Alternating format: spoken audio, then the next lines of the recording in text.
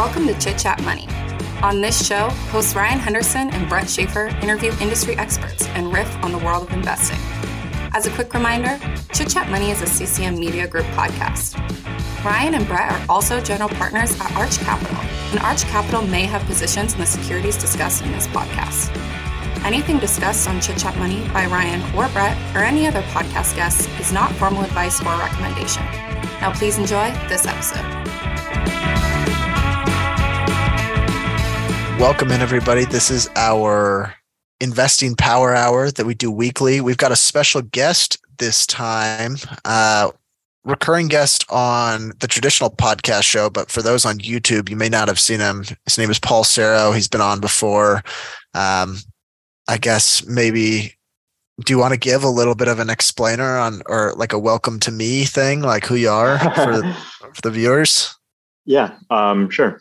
So I'm Paul Sero. I technically hold a couple roles. I'm the CEO of Cedar Grove Capital Holdings, which is the private side of small business acquisition / investing, which also is the owner of Cedar Grove Capital Management, where I'm the CIO, which is the multi-strategy investment fund, where we're focused on long-short, M&A arbitrage, and event-driven investments. Based out of New York. And I've been on Brett and Ryan's podcast a few times, had some good conversations. But yeah, that's a little bit about me. And we just had a recent one talking about a small business, the first time you've purchased a small business outright. And we'll talk about that in a second. But I should have introduced Brett as well. We're joined by Brett again, as always. Brett, do you want to kind of introduce our sponsor, our presenting sponsor for the episode? Yeah, that's right. And that was okay because I was tweeting out the link. So hopefully some people will start joining. So through the first 3 months of 2023, our presenting sponsor is Stratosphere, stratosphere.io. It is a great web-based terminal for fundamental researchers like ourselves. We use it basically on every episode. I mean, I loaded up some stuff already this week for the Power Hour and our Not So Deep Dive that we're recording tomorrow. One thing that they're actually just updating on is the dashboard page. So that basically allows you to have multiple watch lists, where I have our fund holdings on a certain watch list. Basically look at, you have the companies listed like a standard watch list, but you can kind of toggle through the different columns and have what you want in there. So I have like daily change, what are the next earnings, what's the free cash flow multiple, and then actually below it, which I haven't seen on really any other kind of new software program for investors, is they have this aggregator for SEC filings, investor activity, KPI reports, and then you can change to different dashboards as well. So I also have my watch list, which will be just different companies, the ones that we don't own. And then it also has a news aggregator. So I can kind of look at each day, okay, I come to my watch list, I check it out. All right, I'm scrolling through right now. There's something about Microsoft with ChatGPT. There's something about India antitrust with Google and Android. I'd probably read those. So yeah, and you can access all this stuff for free at stratosphere.io. Check them out in the show notes. We'll be using them basically on every episode for the foreseeable future. All right, Ryan, let's get into it. Yeah, we've got a couple of news items, but I figure since we've got Paul on, I kind of want to know, we were talking about this before the show, but last time you came on, you talked about that small business that you purchased, and I've been perusing that site you recommended, just kind of envisioning all these being a small business owner. It's been 2 months since you bought the business now? Month and a half. Yeah. Month and a half. All right.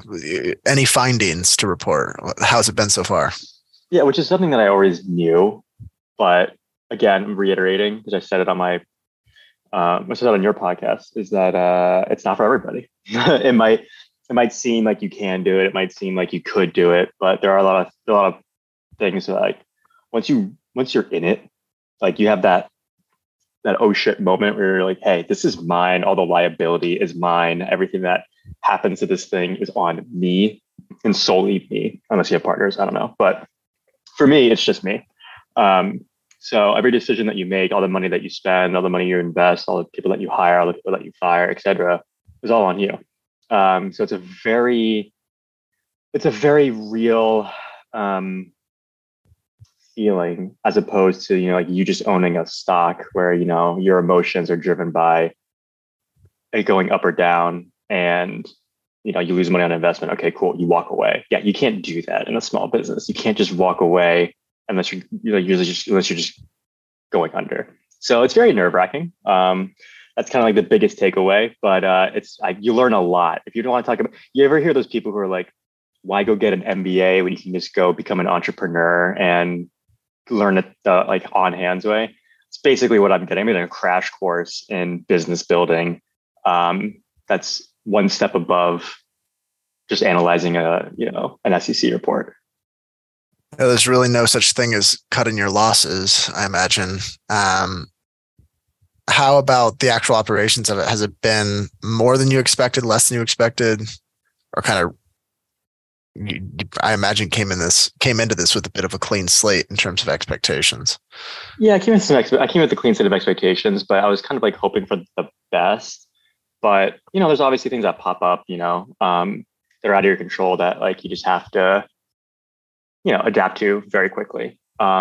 So it's just since we just since we just like bought it up, it's a lot of learning curves needing to reel in, but then also like there's quite a lot of stuff that you have to learn, which is like kind of like every day or every other day seems to like be something new that you just have to address that you might have not been accustomed to.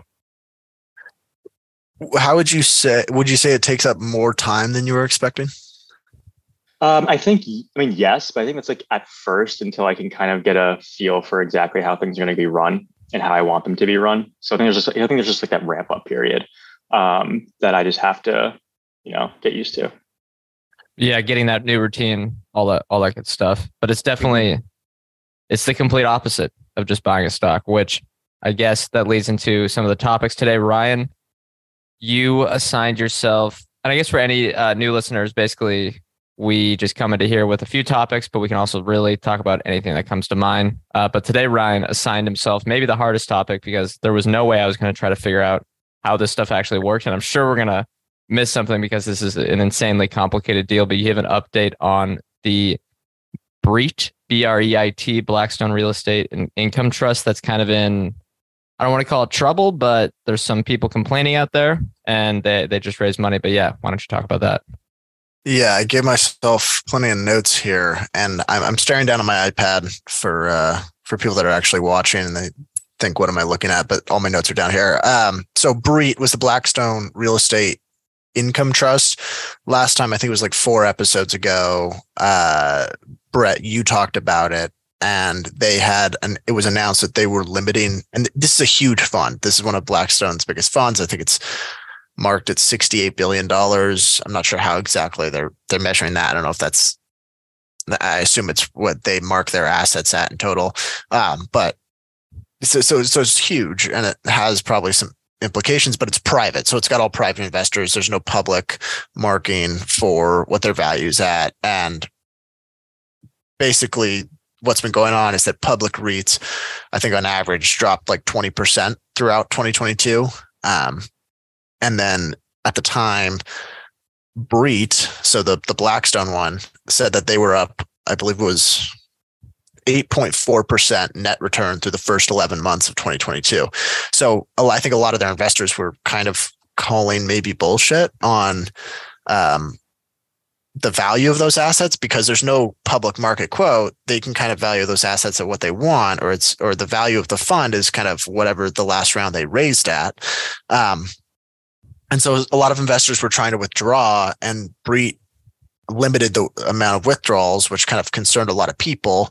But at the same time, there is some sense that, it's real estate. They can't just get out of it automatically. If you own like a literal toll bridge, it's hard. Like you can't just liquidate it automatically and give money back. So, they sign up for kind of lock-ins and the ability for them to withhold withdrawals if they want to. So investors kind of knew what they were getting into. But anyway, this week, BREIT announced a new $4 billion fundraising round from the University of California. However, they did it at the current, whatever they deem the current price of their common stock in that REIT. However, Matt Levine did a really good job explaining this.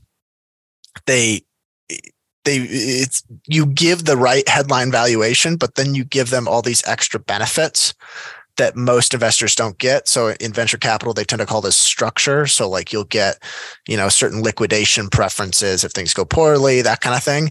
In this case, University of California received a guaranteed minimum annual net return of 11.25% over a 6-year holding period. So, and that's no matter how poorly BREIT does. Yeah, I think there were some it was a really complicated transaction, but basically they got a guarantee that a lot of other investors didn't get. Sounds pretty nice. Sounds like a good deal for them. Yeah, and it's literally Blackstone saying we'll give you $1 billion. Like they're putting $1 billion of their own money into it. If if the fund comes down and the assets are marked down, that kind of thing, Blackstone will basically just pay them off. However, the headline is they raised money at the current valuation, validating that the assets are worth as much as they say. Blackstone's president, John Gray, said, "The deal is a massive affirmation of the quality of the portfolio we have constructed, of the values of the assets here, and the performance outlook." I want to take Matt Levine does a really good job explaining this whole thing. And for anyone interested in financial markets, I recommend reading his writing. But he says UC Investments is buying $4 billion of BREIT common stock at the same price as BREIT's other investors, and with a 6-ish year lockup. As a matter of headline valuation, UC is providing a massive affirmation of the value of the assets here, but Blackstone, which owns a bunch of BREIT shares itself, is effectively kicking in $1 billion of those shares to guarantee UC returns. Essentially, it seems like they've done this all for optics, to give the sense that the assets are okay. I guess is there any way, do you buy what Blackstone's president is saying, that their assets are just higher quality and that they're worth more than all the public REITs assets? Paul, you want to go first or me? I mean, I can. I mean, because when it comes to this, REITs aren't my bread and butter. I mean, I understand them conceptually, and I understand what's going on, and who's more or less got exposure where. I will admit, though, ever since I'm familiar with even who Blackstone was back when I was back in my college days, they have an amazing track record in the real estate game. Like I remember, I think I got turned on to Blackstone real estate when I found out that, I forget exactly who it was. I think he's like the CEO of one of their arms now, but they bought $5 billion worth of real estate in the great financial crisis, and then a few years later, I think it was 5 years later, they could flip it for 10 billion or something like that. And I was like, what? So if they say that their REITs of a higher quality without doing any other due diligence, I almost want to say that I kind of believe that, just because their track record says it. Again, I'm not going to take it at face value, but I do think that there's some level of attribution you have to put on that level of, expertise in that area for them. So there's that portion of that. Yeah, I think go ahead. I was just going to say, that's a good point. And it's something that John Rotonti raised. He came on the podcast and pitched Blackstone recently. And it's like these guys aren't idiots. The people that are running this, that are running BREIT, they're probably really high quality analysts, really good investors, yada, yada, yada. They know that falsely marking the value of their assets, though it might get them fees this year or whatever, those. Oh yeah. You can't just keep doing that. There's a, this isn't, the allegations against Trump and his deflating his assets to avoid taxes. This is you're giving investors money and you're charging them a fee. You can't just keep doing that. That's, if you mark something up or you mark something down, I think in this world, to get that level of capital, you better make damn sure that is exactly where you're going to be leaving it for a bit, or you're confident in leaving it there for a bit, because otherwise, again, this hurts your track record, digs your credibility. This is the domino effect after that. Yeah, and just for reference, I don't think anyone said it so far. They have 70 billion ish, I believe, maybe 60 billion in this one fund. So that's why it's such a big deal. Their track record is amazing. And I think you have no reason not to trust them. But one, the incentives here are a little bit misaligned, I think, where they are kind of incentivized if someone wanted to be a little greedy, wanted to be a little, okay, we want to make sure we look good. They are incentivized, I think. Well, that's Wall Street. To make that's just Wall Street. That's not an isolated thing. That's Wall Street. That's true. That's true. But this specific fund, I think, is like just compared to all the other public REITs. I mean, maybe they're much better. Maybe that's true, but it'll be interesting to follow over the next few quarters or so because, again, I guess all of us aren't. Real estate, or go ahead. Yeah, I think it's hard to think that the problem is they have so much, and I don't know what all is in the REIT, like what their actual assets are, but they have so much that I have a hard time thinking they have that big of a discrepancy between their asset value and public REITs. Yeah, eventually, like no matter how good of an investor you are in real estate, interest rates are gonna give you a headwind, right? I would think so. All right, but this I think some of the topic can get a little boring for investors. So listeners, I'm going to give a more controversial topic, which is my second topic. Tesla delivery numbers. You called it, Brett. Well, blind squirrel finds a nut once. I've been wrong on Tesla for 3 years now, so I could be right for a little while. We do have a comment in the chat. Happy New Year's, chaps. Quick snippet of each of your views on Airbnb currently. I'm hugely bullish and on the cusp of taking on a bigger position, but fear of further regulation keeps stopping me. Brett, let's hit. I don't know. What do you want to hit first? I mean, I don't know. Tesla's. I guess we can talk Tesla, but it's a little boring. They missed. Yeah, it was kind of a wide miss. I think. I'm pretty sure the number, like the estimates, were 428,000 deliveries, which I don't know what deliveries means. That was the top of the range. They also massage it by telling kind of analysts what they're expecting, so they always get really close. So this is kind of a surprise because it was the one time it was down so much farther than what they had kind of told the analysts what it was going to be.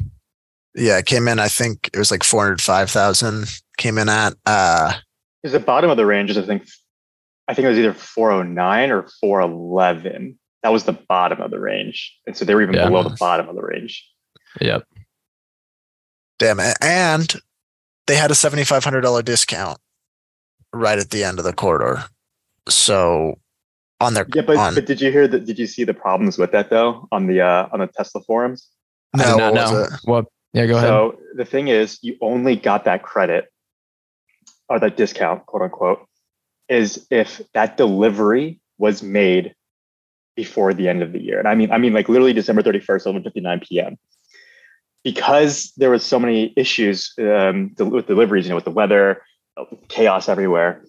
There were so many Tesla purchasers who got the Tesla because of that discount, right? But because through no fault of their own, they didn't get the delivery before the end of the year.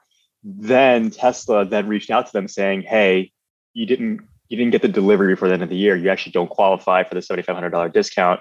We need you to basically put in additional cash to meet the foregone money that they would have." They got capital called. They got cap. More or less, but they're no fault of their own. Because they're going to tell the truck driver to deliver their car. It's just like they just couldn't. So now so many of them in the forum was just like, did anyone else get reached out to by Tesla demanding more money in order for delivery? Like, this is like BS, blah blah blah. Like, it's not my problem. How can they do this? I hate Tesla now. Blah blah blah blah blah. But it was a shitstorm at that. They have a habit of treating their customers poorly, and they just keep coming back. I mean, this is not surprising. This is the type of move they do all the time. But the brand is it's rapidly deteriorating. Rapidly. Yeah, it has been very bulletproof, whatever, Teflon, whatever you want to say. But yes, I agree with you, Paul. Right now, bulletproof. Yeah, I mean, like, don't get me wrong. Tesla was the first stock I ever bought in my life. Literally, I bought it in January of 2014. Yeah, January of 2014. And I think the post split price adjusted was like $11 or something like that. No, actually, no, it's even worse now because he did another split. Or sorry, it's even better now because he did another split. Try like $6 or something. But reality catches up, and you just keep seeing all the. I didn't realize how bad the repairs and aftermarket parts, how big of a problem that was. Like that's a clusterfuck. Are you kidding? I take that back. People, when they buy like Fords or they buy like GMs, can expect to have like a hassle with getting their cars fixed, but there's plenty of dealerships to go to get them fixed. You can't do that with Tesla, right? Only Tesla or Tesla-approved places can actually fix Teslas. And the customer service of addressing that is piss poor. And yet people still come back to them, but there are plenty of who are just like, you know what, I'm out. Like, give me something else. It's going to be an interesting 2023 for them. I just saw they revised their contract with one of their, I think it was Lithium, one of their commodity providers. And it was based on they had like a fixed rate back that they did in, I think, 2019, 2020, when the lithium price was about 3 times lower than it was today. Now it's going to be based on the rolling market price. So I just think their costs are going to go up a ton. But we don't have to talk about Tesla all day. We have this question from Mark. I believe that could be your pseudonym. Says he is hugely bullish on Airbnb. What are your thoughts on the company? Paul, do you follow this at all? I know we follow it fairly closely. It's on the watch list, but interested to hear your thoughts. Yeah, honestly, I use Airbnb. I actually managed for a time my parents' Airbnb Nice. When they were trying to make some extra money. It's a great service. The way they've evolved over time has been excellent. I'm not gonna lie to you. When 2020 rolled around, I'm like, oh god, these guys are dead. And then we were all pleasantly surprised because then everybody decided to just like leave their home and then plant their flag elsewhere for the time being. Obviously, they're paying money for it. My issue with Airbnb is that if you look at the, I guess, housing supply issues going on in the country right now, it really the problem exacerbates itself because of all the people who are invested in real estate, not just like as a rental properties or second homes, third homes, like whatever, even from these big funds, aka Blackstone. But you have people who have like bought homes to rent specifically just on Airbnb, right? And it's funny because I remember seeing one picture on Twitter, and I forget who it was from. So I'm sorry if you're listening to this and I didn't quote you, but he showed a picture of the housing crisis in New Orleans, Louisiana, and like how many homes like deficit there was because there's just not enough homes for people. And then he shows a side by side of the exact same map of an area where it's like on Zillow for sale, and then another map where it's the same location of Airbnb listings. And it just like, this thing just lights up. It's like, it's all those little pin drops. And my problem with it is that it's making a housing crisis worse because everybody wants to like, it's not just people who are renting out their current place. It's people who are just keep buying more places to rent out those places. And I know years ago, urban cities like my city, New York City, fought back on Airbnb saying like, you know what, like, you're a short stay, like we thrive on hotels here, blah, blah, blah, blah, blah. If your Airbnb is less than 30 days, you can't do it. It has to be at least 30 days. And that basically shut down like tons of people. I mean, illegal operations still pop up all the time, but my problem with them is like, I don't know if there's a point where government policy is just like, you got to fix this somehow because you're just making the problem worse. That's my biggest concern with them. As far as like pricing action right now or valuation, I don't really keep up with it that much. It's more so like the underlying problem of what business it's running and what type of situation the American like housing system is in right now. Yeah, I agree with that. We had a comment here, another probably anecdote that a lot of people have where they were staying at a house and some of the other people that lived there had been there for like over a year. I assume he's saying it's on Airbnb. The long-term stays has been a big change. I think there is a dynamic there that it's it happened so quickly that I think some of the things coming out of that it's TBD. And I really worry. Here's one thing. I'm going to share my screen that has using Stratosphere, that has a great KPI that I think highlights this point over the last few years. And it is the average daily rate on the platform. Can you guys see that? Yeah. So if we look, really, the average daily rate is just what, a night costs at an Airbnb place on average. So some are going to be a lot more, some are going to be a lot less. If we look at kind of the 2015 to 2019 period, and at the beginning of COVID, I guess, the average daily rate was stable at about 100. What are we at here? About 110 to 120. But the last 2 years, it has jumped up to $160, which has been a huge accelerant to Airbnb's revenue growth. And I just worry that if we normalize back, because I don't know why this happened, frankly, and maybe it's some of the reasons you outlined, Paul, but if that normalizes back, that's going to really hurt their revenue in the short run. So I think, just from my view, I like the business model. I think they have a really great track record. They have great brand value. They have some key competitive advantages, but right now it remains on the watch list just because the near term, I am very concerned about it. Shouldn't long-term stays hurt that more than help it too? Because it'll be like a lower average daily rate. Yes, good point. They typically, as I've done longer term stays before, people will do a 20%, 30% discount for longer term stays. Having been a manager of an Airbnb listing, we actually wanted the longer stays because when you think about it, stable cash flow at that point. And it's actually really interesting because when my parents were doing it, the people who mainly stayed at their listing, which was their home, it was families who had just sold their homes and they were basically in the middle of transitioning to their new home that they purchased. So they just needed a place to basically bridge that gap between, hey, we sold our home, we can't move into our home yet. There's that. And then you had a lot of people who came in and were like, hey, I'm just in town to see some family real quick or for a conference or whatever. And you had those type of people. When you look at the KPI that you just showed on Stratosphere, I think it's a factor of two things. One, you just had supply and demand just explode. That's honestly one of the biggest things. And if I know you guys have heard me tell about this a lot, but I'm thinking if there's a huge consumer slowdown back to pre-19 levels. So I'm expecting things to re-normalize back to pre-19 eventually after it overshoots to a downside. So if my hypothesis is correct, it's all right, well, that supply demand issue will normalize as people are okay, hey, I've traveled enough after COVID. I can cool it down now. I don't know when that's going to be, right? Because a lot of consumer spending has shifted from goods to services and travel and experiences, which is Airbnb's domain.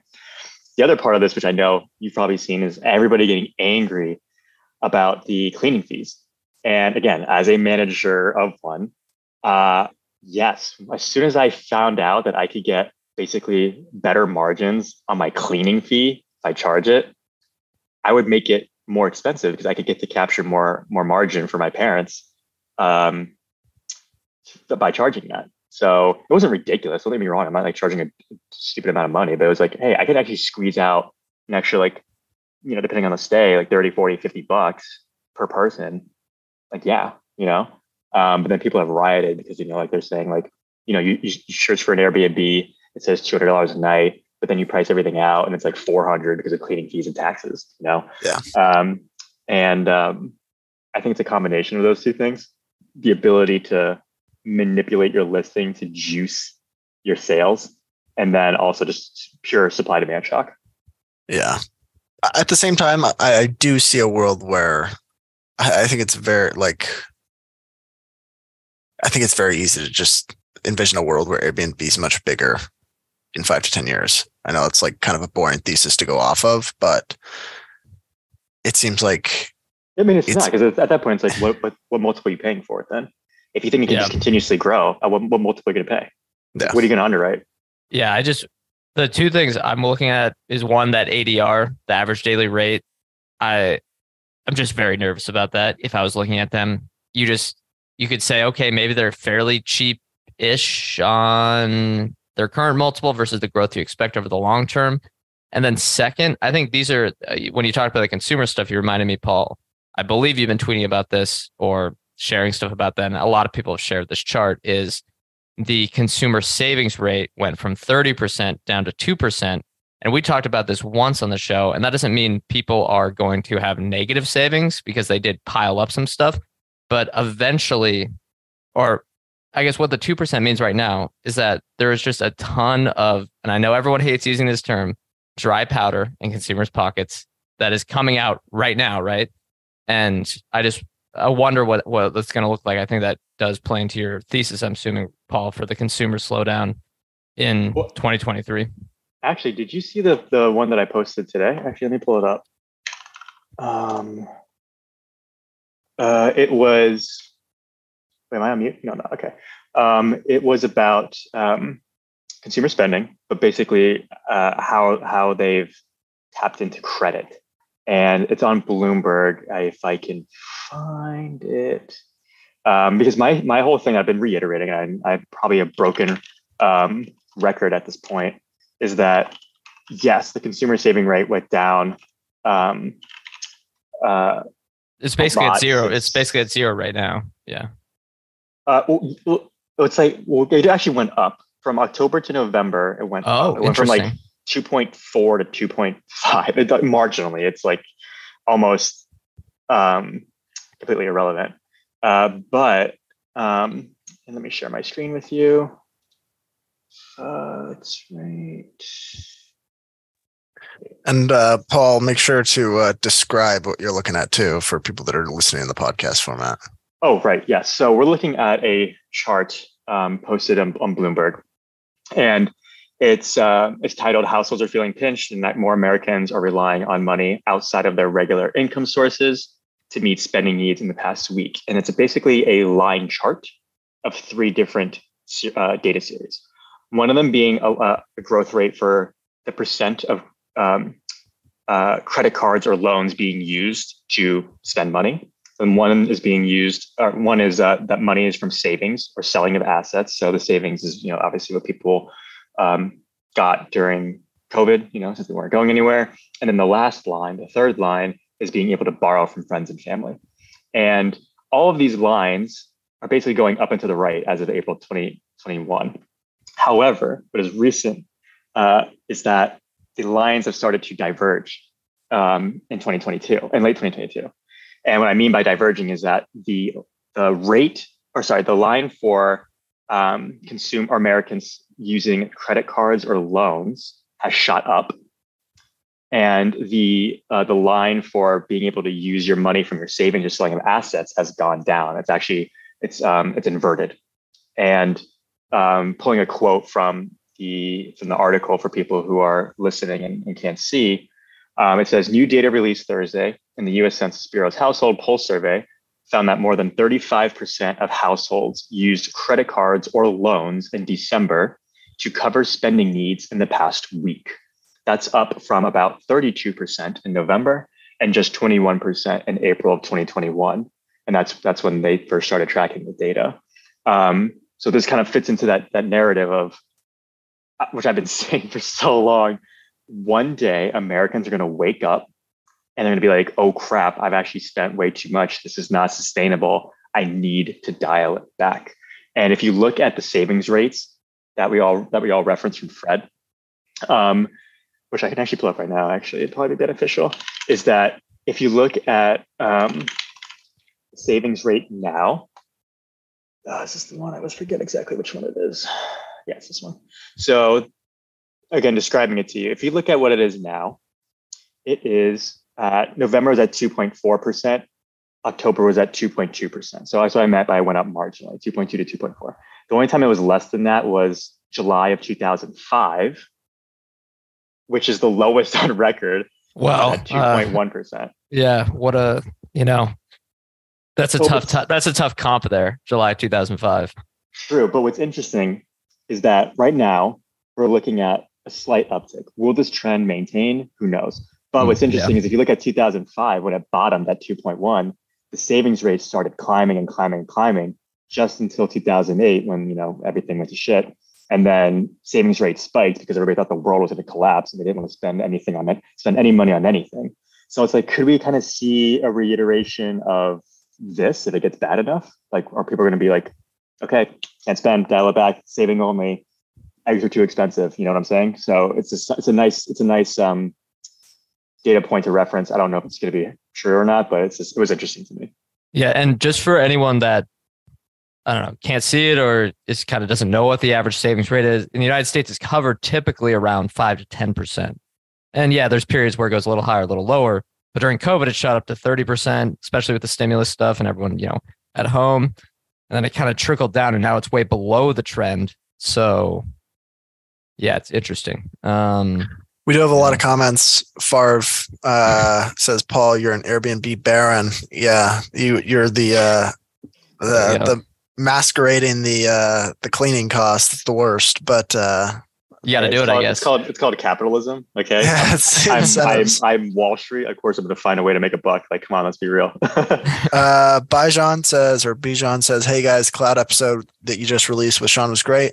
Lots of good information. Yeah, I thought I kind of actually listened back to that this morning, and I don't re-listen to every episode, but that one, I think probably because I have such a kind of peripheral grasp of cloud. It was so nice to get his takes, and he explained it in such a non-technical way that it was easy to digest. And not to mention, we've been looking at Microsoft all day because we're doing a not so deep dive on them. I can't help but think those if you took Google Cloud, AWS, and Azure independently, they're going to be much bigger businesses in 5 years. I like it. I think I can say that with confidence, and you can just look at the backlogs and see that. At this point, maybe not Google, but for Microsoft and Amazon, I think that drives the performance of the overall businesses as well. 100%. Not to spoil the Microsoft one, but I was looking at kind of future growth opportunities. I was like, hey, LinkedIn, it's a lot bigger than I thought, but for the size of Microsoft, it's still quite irrelevant. Yeah, all right. Any new topic? The big thing this week that I didn't have any big, comprehensive thing like Ryan mentioned, but I got one here, and it is Amazon laying off 18,000 employees.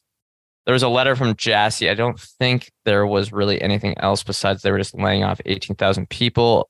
Actually, let me confirm where it is. It's going to be in their people experience and technology organization, devices and books, and I think physical stores, although I'm trying to read this in real time. Anyways, any thoughts on those guys? I think they basically doubled it from what people were rumored as in November. It's all corporate, right? It's all 10,000 retail. It's retail and I think retail and something else. I think retail might, but yes, it's not warehouse workers, Ryan, because those fluctuate all the time. I mean, they're going to decrease it by probably 100,000, 200,000 people after the holiday season. So yeah, I saw people quoting that. That's not like unexpected. It's that's a part of doing business, right? That's like yep. Well, what's interesting is the opposite of that, right? That was when FedEx actually said, "Hey, we're actually not going to be that busy this holiday season." But to the Amazon point, I think there's more to come. I mean, have you ever read Howard Schultz's book on Starbucks? I have not, but I probably should. This seems like a good one. I didn't like it, but there was something really? Okay. Yeah, I thought he was just it was basically an ad campaign for Starbucks, but it was interesting. Exactly like Bob Iger's, huh? Just it sounds like Bob Iger's book. Yeah. Oh, yeah. Bob Iger, him too. He's gonna stroke his own ego. But the interesting part in Howard Schultz's book is when Starbucks was under pressure back in the housing crisis, right? They didn't want to lay off people, but they knew they had to. So they did one round of layoffs, thinking that was enough.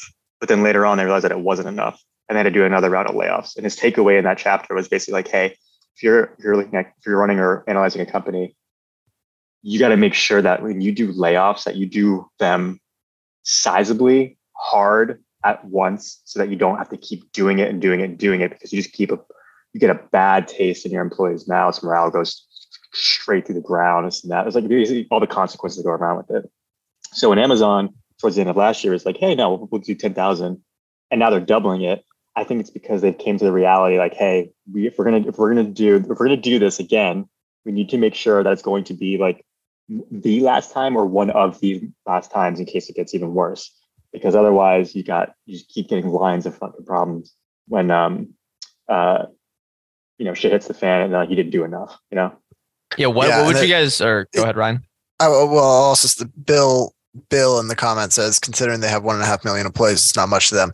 That figure that you're quoting includes warehouse workers. Yeah, it's irrelevant. Yeah, it's which these are significantly higher comp packages, so it'll have a bigger impact on operating expenses. But it's also, I think it was like a little more than 5% of corporate employees.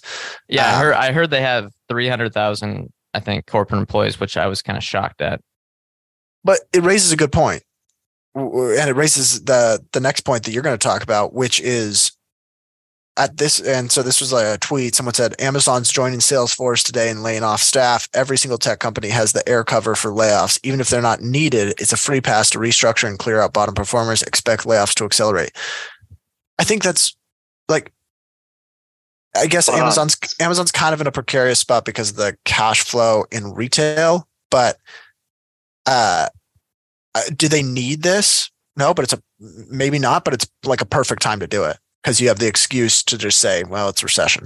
I mean, they're not like Uber or something like that where they were structurally unprofitable, but there's no reason to just hire people to hire people. And I get really irked when companies are like, we need to hire to scale up. And it's like, no, you got to hire if you have jobs for it. Here's one question, just so we can kind of do a little math here. What do you guys think the total cost, salary plus company expenses plus office plus whatever plus transportation for each of these corporate employees would average out to $300K a year, $250K a year? What do you guys think?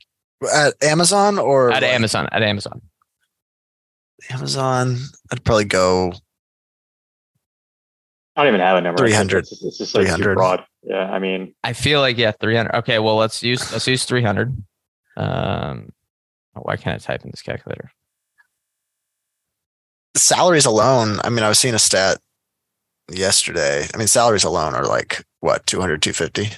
You have to remember their options are, I think Amazon does RSUs. So they're just given, Yeah, I think, assuming, there's all these variables, assuming it's $300,000 a year, it's $5.4 billion in saved compensation. So pretty meaningful. I mean, and they, well, I don't want to say definitely. They have room to compensation, but you still take a hit to your income statement on severance. So it's short term. It doesn't net out though. You know what I'm saying? Like, because you pay, like when I saw Facebook's severance package, I was like, oh my God, I'll go get laid off by Meta if that's the case. I'll have to work for like 2 years. So it depends on how well Amazon's severance package is. Because if it's a well one, supersedes that. Yeah, I actually have a friend at Amazon who said that they're offering, I forget what it was, 5 months, 6 months of. Sounds more attractive to voluntarily quit than. That's keep what I'm working. saying. Yeah, they offered 5-6 months, I think, of the same exact pay and benefits to voluntarily quit. But either way, over the long term, they should realize these savings. It's not next year. It's actually going to look probably just the same, or at least the next few quarters. But yeah, Matt H asked about synergies of Microsoft with OpenAI. Thoughts or insights on these developments? I'm honestly not super familiar. Do you guys have anything? Here's before we moved to Microsoft, I had one. I came up with this chart on Stratosphere that I wanted to show you guys. Do you guys think? And this might be a leading question, so I don't know if you're gonna hopefully keep it. Whatever, you guys won't figure it out. But do you guys think per year Amazon's SG&A expenses or R&D expenses are a higher nominal value? Then I'll share the chart after this. Wait, what was the beginning part? Sorry. On the annual expenses, I'm explaining this wrong. Do you think it's SG&A expenses are a bigger dollar value or R&D expenses are a bigger dollar value? You mean historically? Last 12 months. But historically, this number, whatever one's higher, has always been higher. Oh, SG&A, 100%. I would guess SG&A. All right. I was hoping you guys would go with your gut there because it is not. And let me share. What? Let's look at this chart here. Look at that That's R&D wild. spend. Look at that R&D spend. We got your screens are there. What is that? 70? Oh wait, we can pop it up here. 68 billion Yeah. in R&D spend per year and 51 billion in SG&A. They're working on some projects over there, guys. Well, I wonder if the ramp up is from Amazon Studios. Yeah, I wonder how that's classified. Yes, yeah, as well. But I mean, what do they got? They got a self-driving car division. They got all these R&D divisions that just have so many employees. And again, that's at stratosphere.io. You can look at the links in the show notes, check them out. But yeah, I was shocked when I saw that, and I wanted to save it to have on this episode. Okay, this might be a dumb question, but what is OpenAI? Is that the Chat GPT shit stuff? The language learning models, yeah. So what that was interesting. I thought Microsoft was basically was originally trying to do that with Cortana. Never forget Cortana. Yeah, forget Cortana. Yeah. ChatGPT's run on Azure, right? That's the only thing I know.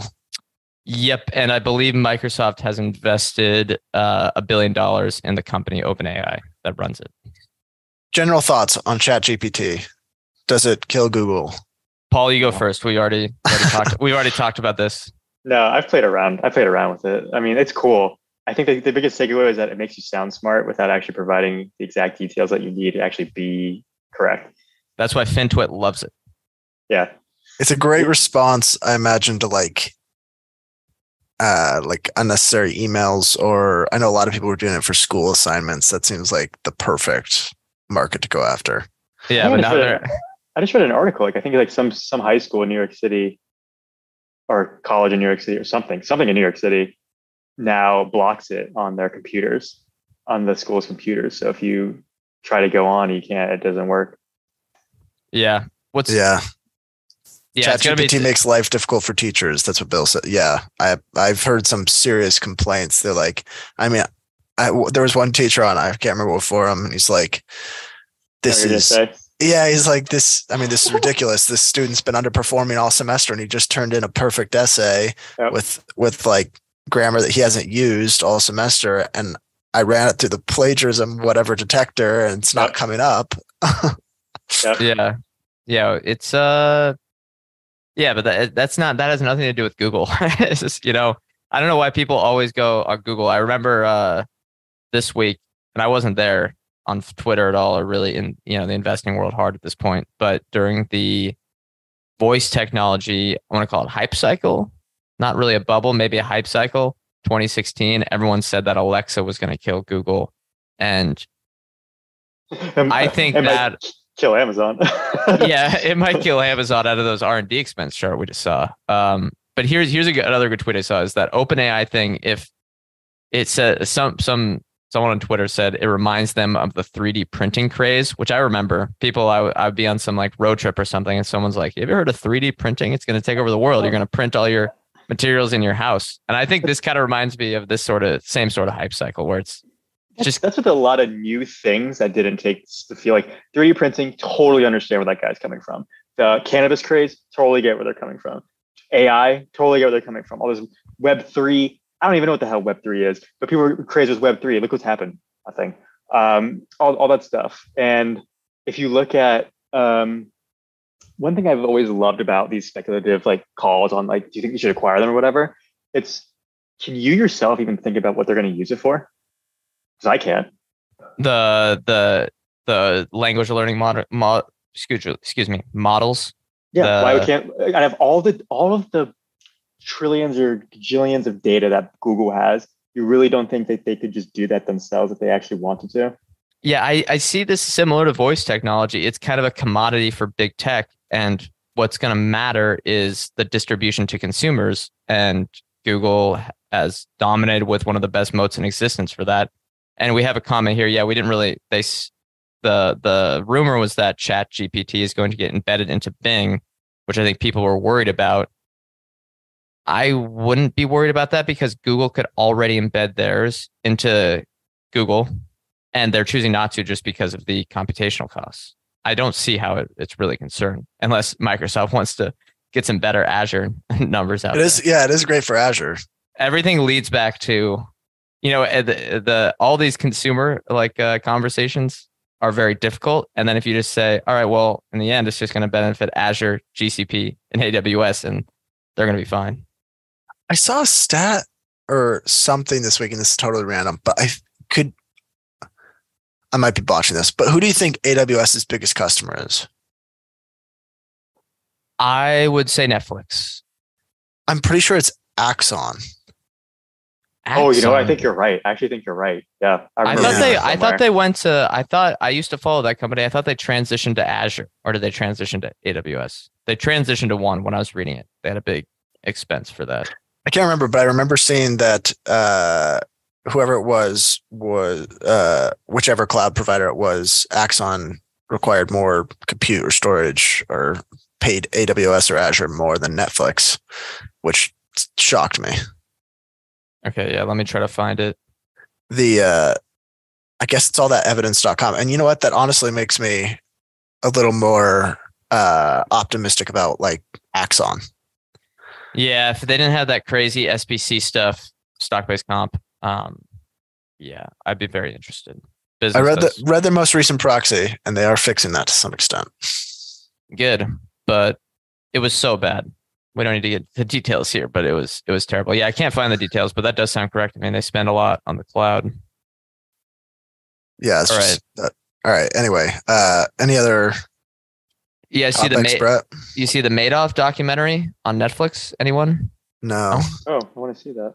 It came out yesterday. I watched the first episode. Pretty good. I think I'd recommend it for any financial person. They had some pretty funny things in there too, where one, it reminds me a lot of the frauds that are going on today, but there's just these examples of, they were talking about who worked there and all the connections of who worked at whatever Madoff Securities. And I laughed so hard when they said, and you have his compliance officer, his brother Petey. And I was like, okay, yeah, that makes sense. Yeah, you got your brother as the compliance officer. I mean, if anything, if you had a board of directors, if you got compliance, anything regulatory, right? And that's their specific role, that's their job for especially a big company, right? That has thousands of, or I don't know, dozens of employees. The one rule is don't make it a family member, because people are going to get suspicious. What? Even if they're honest, right? You just don't make it a family member. You can't do that. I think I remember watching there was a Madoff movie, either it was on HBO or Wizard of Lies, HBO. Yeah. And they made it seem like Madoff did this all on his own in the documentary. Like, he kept it away from his brothers, yeah, or excuse me, his because he had that was at his brother. His brother and his son and his sons. Yeah, his sons. Yeah. And he was just like do you think, what were their sons? What were they doing? No, there's two different companies. There was a legit company and the illegal one. They were on different floors of the building. So yeah, they were market making. He basically kept them you're not allowed at all to come in this other floor. And he just has his real sketchy people down in that other floor doing his dirty work with the fraud. Yeah. There's also someone that apparently would have been celebrated in 2022. Oh yeah. Well, he reminds me exactly like the tactics, the whatever is happening, like on the kind of what the public saw, reminds me exactly of Tether, of what's going on with them right now. The same sort of stuff. But that's a whole nother topic. Who do you think's if you had to pick someone to run your fraud between Madoff, SBF? Oh, Madoff. He lasted 60 years. SBF lasted 3. He did not last 60. He ran the thing for 60 years. It was a fraud for nope, not 60. I was going 60 is today. No. 45 years. I was going till today. So that's crazy. It started in, at least according to the documentary, that it's started in, I think, 1970, something like that. Maybe earlier. Wow. But it started really small. Really, really That's small. Crazy. Do you think it started as like a genuine operation, or do you think it started as a fraud? Well, it was a genuine operation. Yeah, the market making was genuine. And then he had this thing that no one knew about but him and his other jabronis, that he would never share about his investment fund or his hedge fund. And it would be, it started out with a little bit of money, and it was a fraud. And it was actually founded as a penny stock brokerage or management. Yeah, that was their legitimate business, right? That was a legitimate one. Yeah. Yeah. What's the documentary called? I think it's just called Madoff on Netflix, something like that. You'll find it. All right, I know what I will be watching tonight. Any other topics, Brett? Let's see. I hope I didn't. Wait. You said TikTok's losing market share. Yeah, let's hit that one. Let's see what this tweet says. Okay, here's the tweet. Gavin Baker. 1. Time spent for almost every major social network has accelerated through November from a summer trough, and most are now growing faster than TikTok. TikTok time spent has been negative year over year for 5 months this year, including November. Thoughts on this, guys? I don't know if it's a huge deal. Look what you're comping against, though. Yeah, I think we'd have to see it for multiple quarters at least. There, I will just anecdotally, I am seeing a lot of like friends migrate to Reels and YouTube Shorts and spending more time on there. And yeah, I mean, we've seen numbers from YouTube. I think, was it Reels or YouTube Shorts where they gave commentary on the call? I know Zuckerberg said they were seeing a lot of time spent on Reels, but I want to be surprised if, at least at the margins, some of those other competing offerings are carving into market share for TikTok. Yeah, there's also an interesting chart from what is it? Morgan Stanley. It's TikTok estimated total time spent in the US in billions of minutes, and it shot up basically like a rocket into really like Q4 of 2021, and since then it's been flat, which isn't like bad for them, but it's just not the same. They're not growing anymore.